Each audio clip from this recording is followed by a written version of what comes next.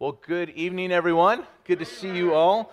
So grateful to be back here with you here for time of prophecy. And exciting things are going on right before our very eyes. I want to take this moment to welcome all of you. And I also want to say hello to those of you that are tuning in online with Hope for Our Times. Glad you are with us. Everybody say hello to them.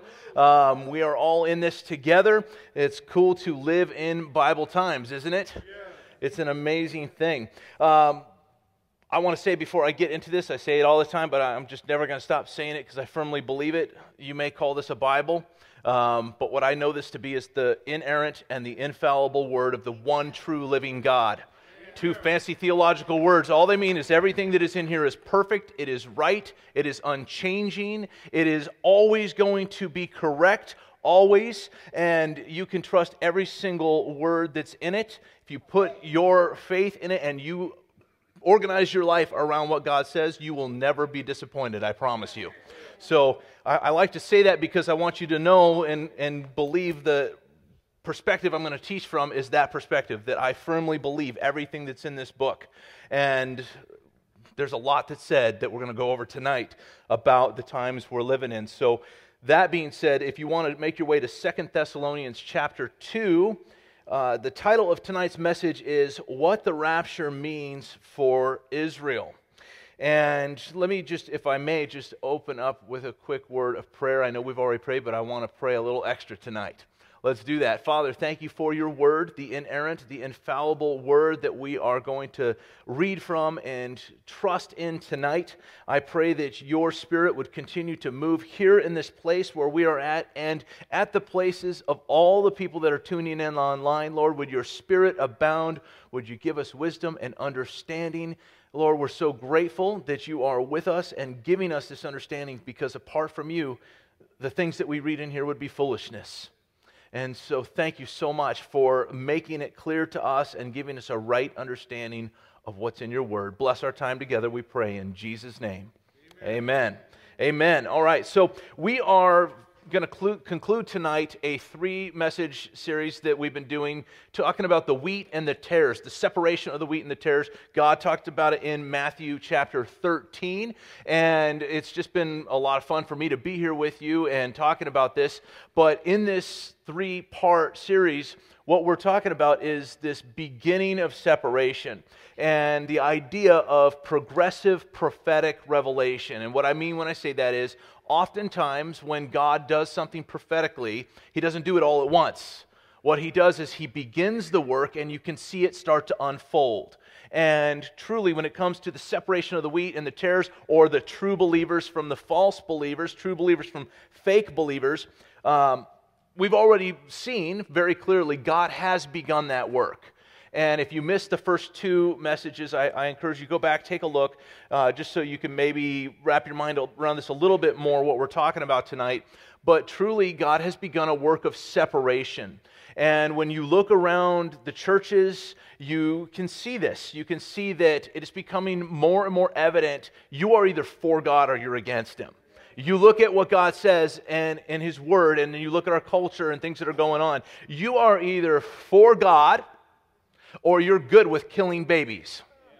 I mean, let's face it, it's becoming very, very clear. And if you have a Christian that says, I think it's good that New York, did the pink lights on top of the building there and they're celebrating, I think that's good. That person is not a believer in God. The Holy Spirit within them would not let them say it's a good thing. And they're just flying a banner of Christianity, but they have no desire in their heart to truly please God. So you're looking at this separation that God's doing. It's becoming so clear. You're either for Him or you're against Him. You're either for traditional marriage or you're not. You can see what I'm saying. It's very, very clear. And it's becoming more and more clear. It seems like every time you turn on the news and you see some sort of new thing coming up, you're like, okay, well, there's another thing we're going to be able to determine, is this person a true believer or not? And let's face it, God is definitely doing that work. There's a thing that's going to happen that's going to fast-track that work called the rapture. And when God does that, when God raptures out the true believers, we're going to see this very quick very sudden and very real separation of the true believers from the false believers. Because you see the fake believers are going to be like, well, wait a minute, I'm a Christian, you know. So we're going to talk more about that tonight. But with the fake Christians, you also have the fake fruit. So you've got that. You've got the fake or the false leadership. And we talked about that last time. There are a lot of false leaders out there. And they're propagating what is called a false doctrine. And those 5 questions that Pastor Tom answered. Why aren't pastors teaching these things? Well, there are some pastors who are just afraid to do it. They truly believe in God, and they're just afraid, and they think that they're going to scare people away. There's a lot of reasons for it, but let's face it, there are false teachers, false pastors that aren't going to teach it because it's going to lead people into a right understanding of who God is and what God is up to. And God is a God that wants to be known. He really does. He wants to be known. He's laid things out for us very clear. It doesn't take a rocket science to read through these things and go, okay, this is what God said. This is what God's doing in the world. They line up. It doesn't. If I can figure this out, anybody else can figure it out. It truly is something that as you look through it, you can realize God is a God of relationship. He wants a relationship with us. He wants us to see that He's real, see that He exists, see that He loves us, see that there's a plan. He wants us to know these things. But there's false leaders leading people away and getting them to join into false fellowship. So again, if you missed that, just go to hopeforourtimes.com and you can check out those couple of messages on that. But what I want to talk to you tonight is, how does this progressive work of separation that God is doing, how is it that this is going to affect Israel? Because I do believe that the separation of the true believers from the false believers has a lot to do with what's going on in Israel, and I think it's going to fast track a lot of things, and so we're going to talk about that tonight. I'm going to give you 3 takeaways tonight, how the separation of the true believers are going to affect Israel. Know this as we get into it, that the separation that I'm talking about, the wheat and the tares, this is within the confines of the church. Okay, so within the church, God's doing a work of separation. Now, when it comes to Israel, it's the exact opposite. What you're seeing with Israel is God's pulling Israel together.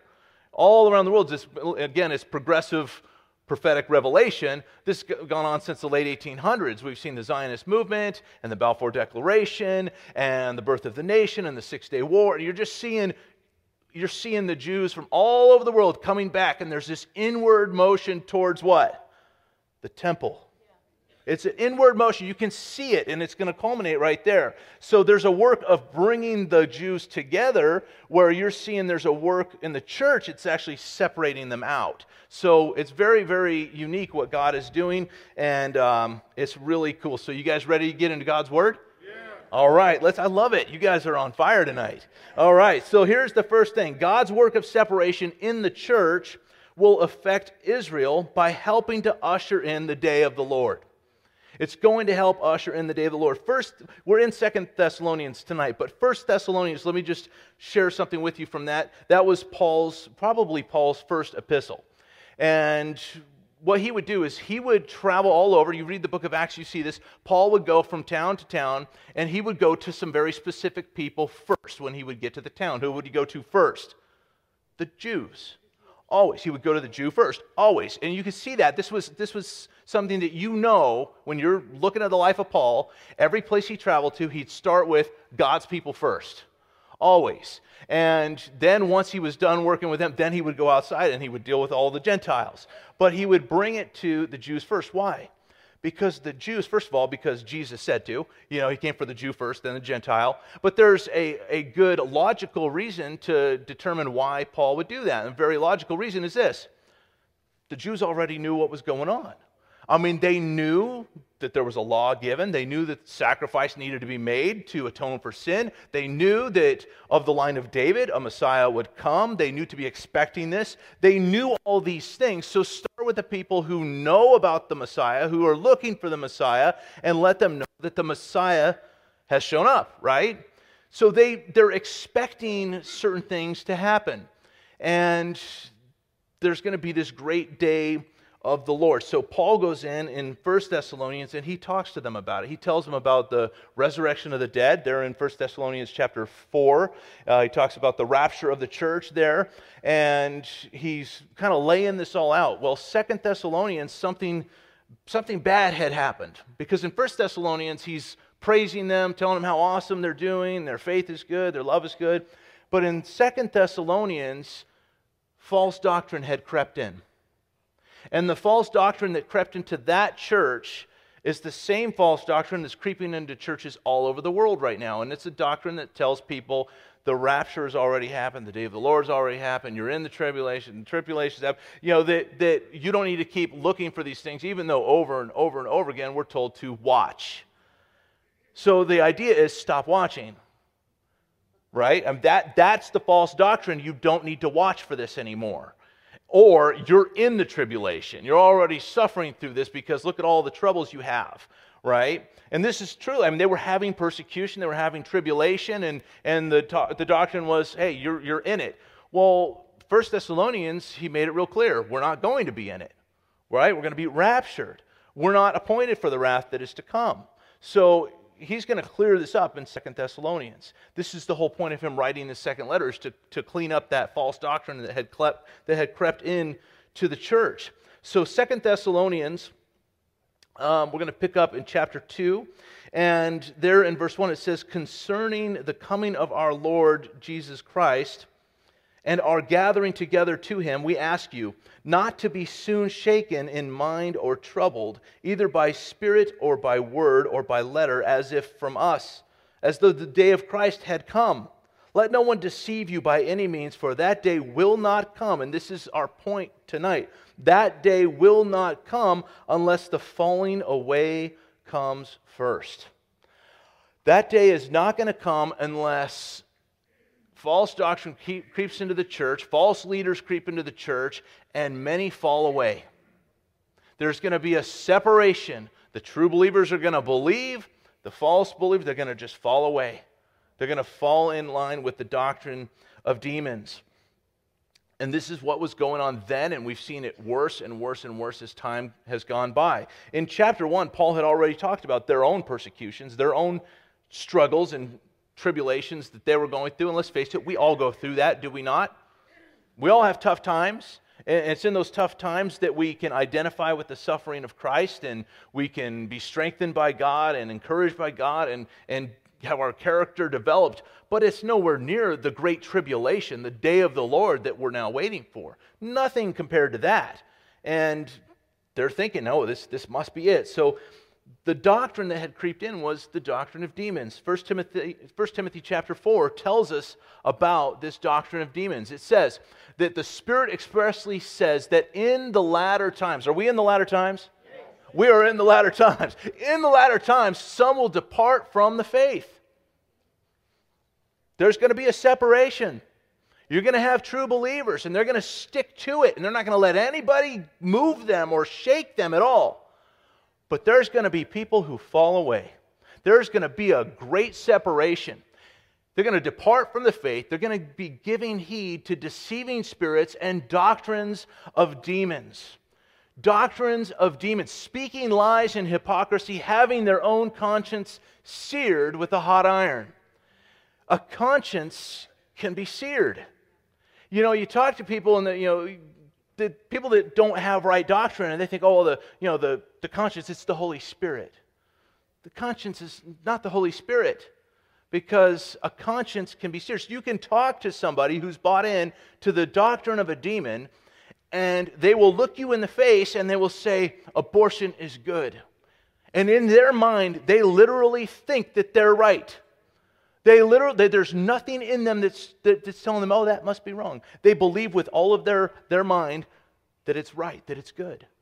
They have a seared conscience. So the conscience is not the Holy Spirit. But there are people in the latter times that are going to buy into the doctrine of demons. What is a massive part of the doctrine of demons? It's that the Lord is not going to return. That you don't even need to be waiting for it. You don't need to be looking for it. this whole thing with the rapture, that's, people talking about that forever, and my parents' and their parents' they've been talking about this for so long, but you know what? It's never happened. Things just keep going along. I mean, we were warned about this, that people are going to buy into these things, the doctrines of demons. And what do we know about the day of the Lord? Because the day of the Lord is not going to happen unless there's this big separation, this falling away, right? It's not going to happen unless that takes place. So what is the day of the Lord that we're talking about? Well, it's a three-part thing. The day of the Lord starts, number one, with the rapture. The day of the Lord is this great reckoning that we, quite frankly, are truly waiting for. But the first part of it is you and I need to be raptured. And we're going to get into a little bit of why. Well, you and I, if it happens while we're alive, I firmly believe it can. But truly, when you think about it, it can't happen. And I'll tell you why in just a moment. But that's the first part of the day of the Lord, is He's going to come, He's going to snatch us up, the resurrection of the dead and the rapture of the church. Second part is this, the 70th week of Daniel. We find it in Daniel chapter 9. There's this 70 weeks prophecy. We'll talk about that in a moment. The 70 weeks prophecy. There's 69 of those weeks are done. We're waiting for one more week. When we say week, it's a week of years. So we're waiting for a 7-year period. And the third phase is going to be the millennial kingdom. That's the day of the Lord. That's what we're waiting for. And that is not going to happen unless there's this great falling away, this great separation that's going to take place. Second thing is this. God's work of separation. He's already begun it. He's still doing it. That work of separation within the church is going to affect Israel by helping to reveal someone Israel has expected for a long time. For a long time. The book of Daniel was written in the 6th century before Christ. So that was some 2,500 years ago. And in Daniel chapter 7, it reveals to us somebody that this world can expect. It says, "After this I saw in the night visions, and behold, a fourth beast, dreadful and terrible, exceedingly strong. It had huge iron teeth. It was devouring, breaking in pieces, and trampling the residue with its feet. It was different from all the beasts that were before it, and it had 10 horns. I was considering the horns, and there was another horn, a little one, coming up from among them, before whom 3 on the first horns were plucked out by the roots. And there in this horn were eyes like the eyes of a man, and a mouth speaking pompous words." This little horn that's referred to here is a person known as the Antichrist, and speaking pompous words. And the Jews know about this person. They've been expecting him for 2,500 years now. And the spirit of that person is already alive and well here on this earth. But notice how verse 3 of our text tonight continues. It says that the man of sin is revealed, the son of perdition. So like I said, the spirit of Antichrist is here in this world already. But who is it? We don't know. Right? We don't know who it is. Some speculate. But we truly just don't know. And what our scripture tonight tells us, it says that day of the Lord, what we're waiting for, is not going to happen until this person has been revealed. Well, what do we know about this? Well, before that happens, there has to be this great falling away, a great separation. So we see that the separation within the church is people falling away from the right doctrine. That's got to happen before this man of perdition, the son of perdition, this Antichrist, is revealed. So we're seeing that these things are tied together. What Israel has been expecting for 2,500 years, and quite frankly now what Christians have been expecting for 2,000 years, what we're expecting is going to happen after you see this great separation, this great falling away, a great apostasy within the church. Third thing is this, that God's work of separation in the church is going to affect Israel because it makes room for the 70th week of Daniel. It makes room for it. Verse 4 says, "Who opposes and exalts himself," again, it's talking about the Antichrist, "opposes and exalts himself above all that is called God or that is worshipped, so that he sits as God in the temple of God, showing himself that he is God." We're talking about the 70th week of Daniel. Like I said, the 69 weeks are done and over with. We're in this time right now called the age of grace, or the church age. And there's going to come a point in time where that time is over, where the church age is over. Well, why would the church age be over? Because the church's not here, right? I mean, we're raptured, we're not here. God's focus on the church on earth is done and over with. Why? Because we've been taken up to be with Him. And so now what God will do is redirect all of His attention. Well, who's He going to direct it on? Israel. This is what's going to happen. There's going to be this 70th week of Daniel.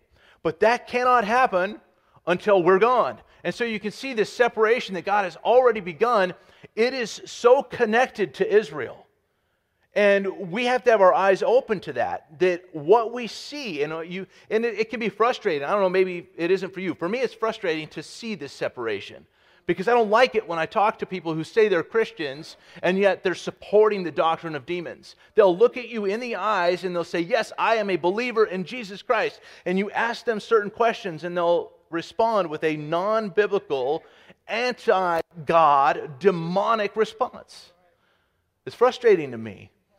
However, it's kind of exciting at the same time. It lets me know I am living in the times that God spoke of 2,500 years ago, 2,000 years ago. I'm living in those times. You're living in those times. It is really quite incredible.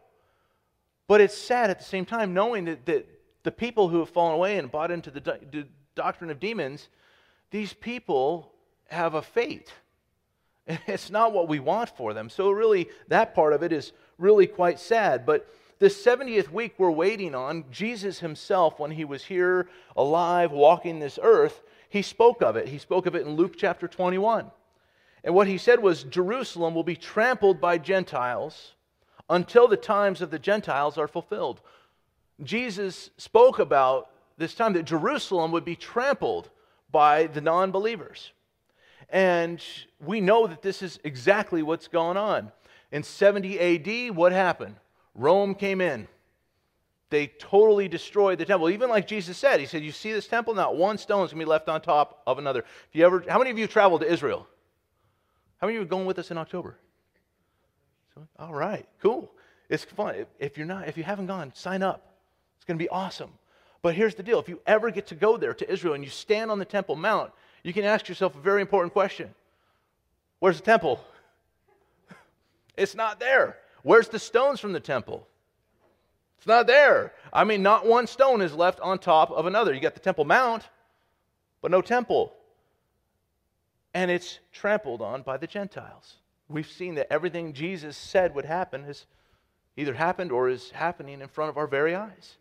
Again, really quite exciting. But we've seen, like I said, this inward motion. And it's been happening for quite some time. There's been a separation of the true believers from the false believers, and there's been a bringing back of the Jews to Israel. And in 1967, we saw a huge move in that with the Six-Day War. You see the Six-Day War, and lots of territory was reclaimed by Israel. Part of that was, of course, Jerusalem. The thing that's interesting about that for right now is this, that even though Jerusalem is part of Israel, legally now, Jordan still maintains control of the Temple Mount. And so, is Jordan believers in Jesus Christ? No. And so, are they Gentiles? Yes. Are they the ones that are managing what goes on the Temple Mount? Yes. So, it's still trampled on by Gentiles. And Jesus said, until the age of the Gentiles is over, it's still going to be trampled by the Gentiles. This was something that was spoken of years before Jesus lived here on earth. Years before. And it was spoken of by Daniel. Daniel talked about it. And it's really quite interesting. If you ever get a chance to study, in fact, I know Pastor Tom's going to be going through Daniel here on Sunday nights. You're going to love it. Daniel is an incredible book. It really is very, very exciting. But one thing you'll note in there is from chapter 1, verse 1, all the way to chapter 2, verse 4, it's written in Hebrew. From chapter 2, verse 4, you see a switch to Aramaic. And Aramaic goes all the way through chapter 7, and from chapter 7, it switches back to Hebrew. And that's very, very significant because what you see is God's dealings and interactions with Israel change. And you enter into what's known as the age of Gentile supremacy. The age of the Gentiles. And what we see there, you see it in Daniel chapter 2, you see this great image, right, that Nebuchadnezzar has in a dream. This image, what we know, because you see a head of gold and then chest and arms of silver, and you see this diminishing in value of the metals in this. And what you're finding is this signifies or represents these major empires in the world. You've got the Babylonians, then the Medo-Persians, then the Greeks, then the Romans, and everything lines up precisely with what's gone on. But what God was showing them is there's going to be 4 major world empires. These are going to be the empires of man here on earth. And at the end of that, when God refocuses back his attention, the age of the Gentiles is over, he refocuses back on Israel, that age of the Gentiles is over. And when the age of Gentiles is over, God sets up his millennial kingdom. Jesus is here and Jesus rules from Jerusalem. So you can see how us as the church being raptured and taken away, and God doing that final 70th week of Daniel, you can see how we're tied together. We are so in this together with Israel. We're in it together more than we realize sometimes. And it's just incredible to see that everything God wrote 2,500 years ago, you and I are living in the time where God is literally fulfilling these things. Incredible. It's incredible. It really, really is. I know I'm speaking to the choir right now because you guys are here on a Sunday night and you want to hear this. But how sad is it that this is so very real and there are so few that want to tune into it? It's sad. It really is. It just burdens my heart. But there is this inward motion towards the Temple Mount. Daniel chapter 9, it says that after 62 weeks, Messiah shall be cut off, but not for himself. And the people of the prince who is to come shall destroy the city and the sanctuary. The end of it shall be with a flood until the end of the war of desolations are determined. So we know Messiah has already been cut off, right? Messiah will be cut off, but not for himself. Who was he cut off for?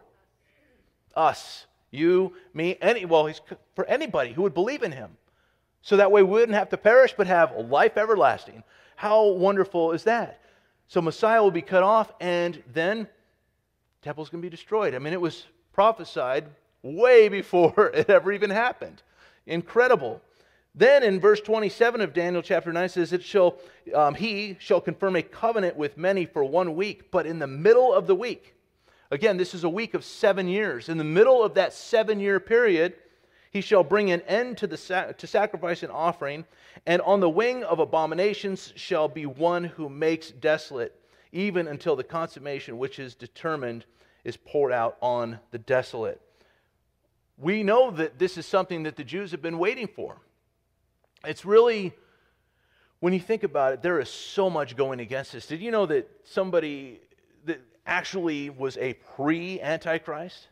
All the way back in the 2nd century BC. You can see this guy Antiochus IV. I mean, Antiochus IV, people thought, oh, this is it. He's the Antichrist. And historians have tried to tie him to being the Antichrist so that way what? Christians will stop looking for it. Oh, no, that's already happened. That happened before Jesus ever even walked the earth. There's a huge problem with that. Because Jesus said, hey, when you see this that Daniel talked about, when you see that happening, then you'll know. Well, if Jesus said, hey, when you see this happening, then you'll know, that means it hasn't happened yet. And Antiochus was a couple hundred years before Jesus ever walked the earth. But this is what's going on. These things creep in, and people are trying to get Christians, true believers, to push it aside. I don't need to think about that. I don't need to focus. I don't need to be watching. I don't need to be paying attention. This type of teaching isn't good for you. This is what people are saying. It's scary.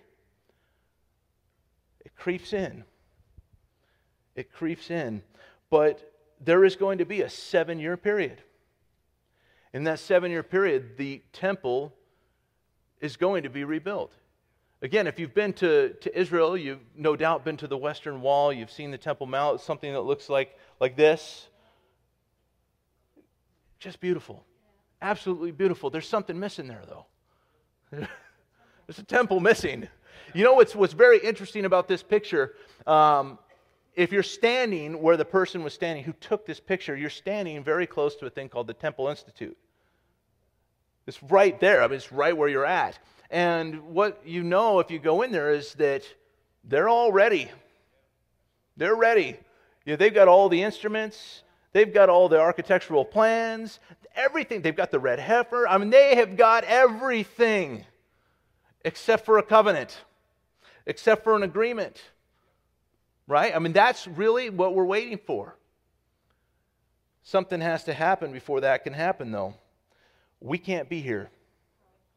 We are a preservative here on earth. We are the salt that God has called us to be.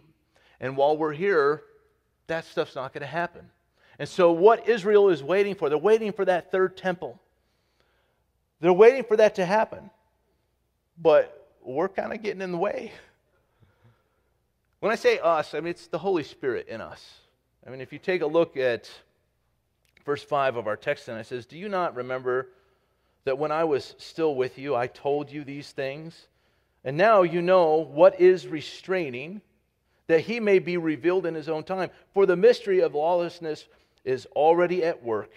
Only he who now restrains will do so until he is taken out of the way." What are we talking about there? We're talking about the Holy Spirit in you. The Holy Spirit in me. We have to be caught up. We have to be caught up. Everything that Israel is waiting for, they're waiting for this 70th week. They're waiting for the temple to be rebuilt. How do I know they're waiting for it? Well, you go over there and I'm telling you, they've got the menorah. It's in a bomb-proof enclosure. You can stand next to it, a solid piece of gold worth millions of dollars in a bomb-proof enclosure. They're already practicing how to do the sacrifices. All of this stuff is already going on. Now they've got a Sanhedrin. Haven't had a Sanhedrin for a while. They're waiting so desperately. They want to do this stuff. And yet, we're still here. There's still a restraining force on this earth.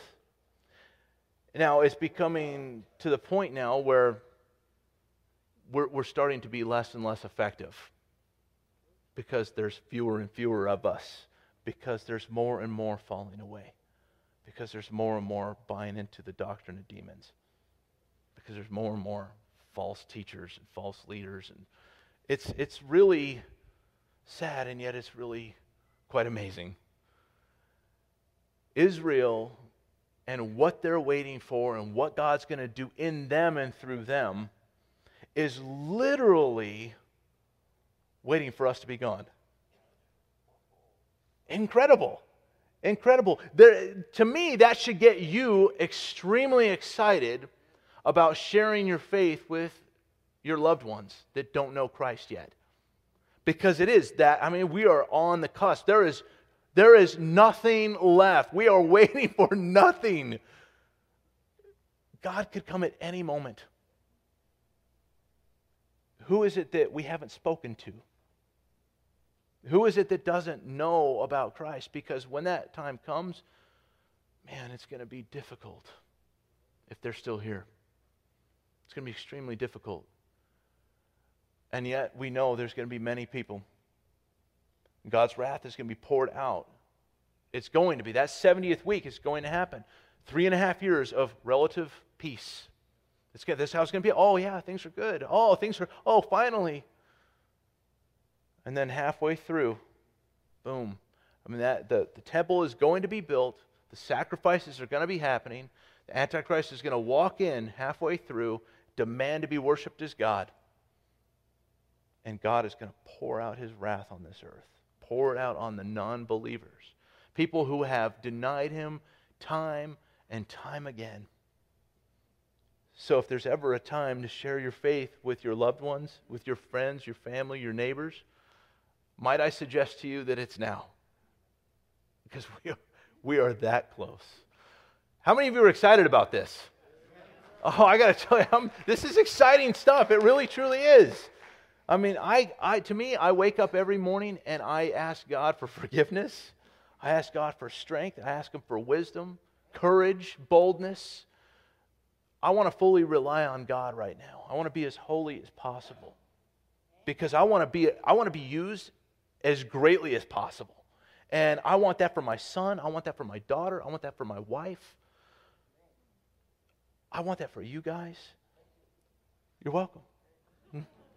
Yeah, this is incredible. So I'm in a room full of people, and I'm hoping I'm speaking to a bunch of people online who all want to be used greatly by God because we are in a position to be used greatly by God. So let me just pray a prayer over all of us tonight as we close this service, a prayer of offering ourselves to God, holy to God, to be used by Him for great things in a time such as this.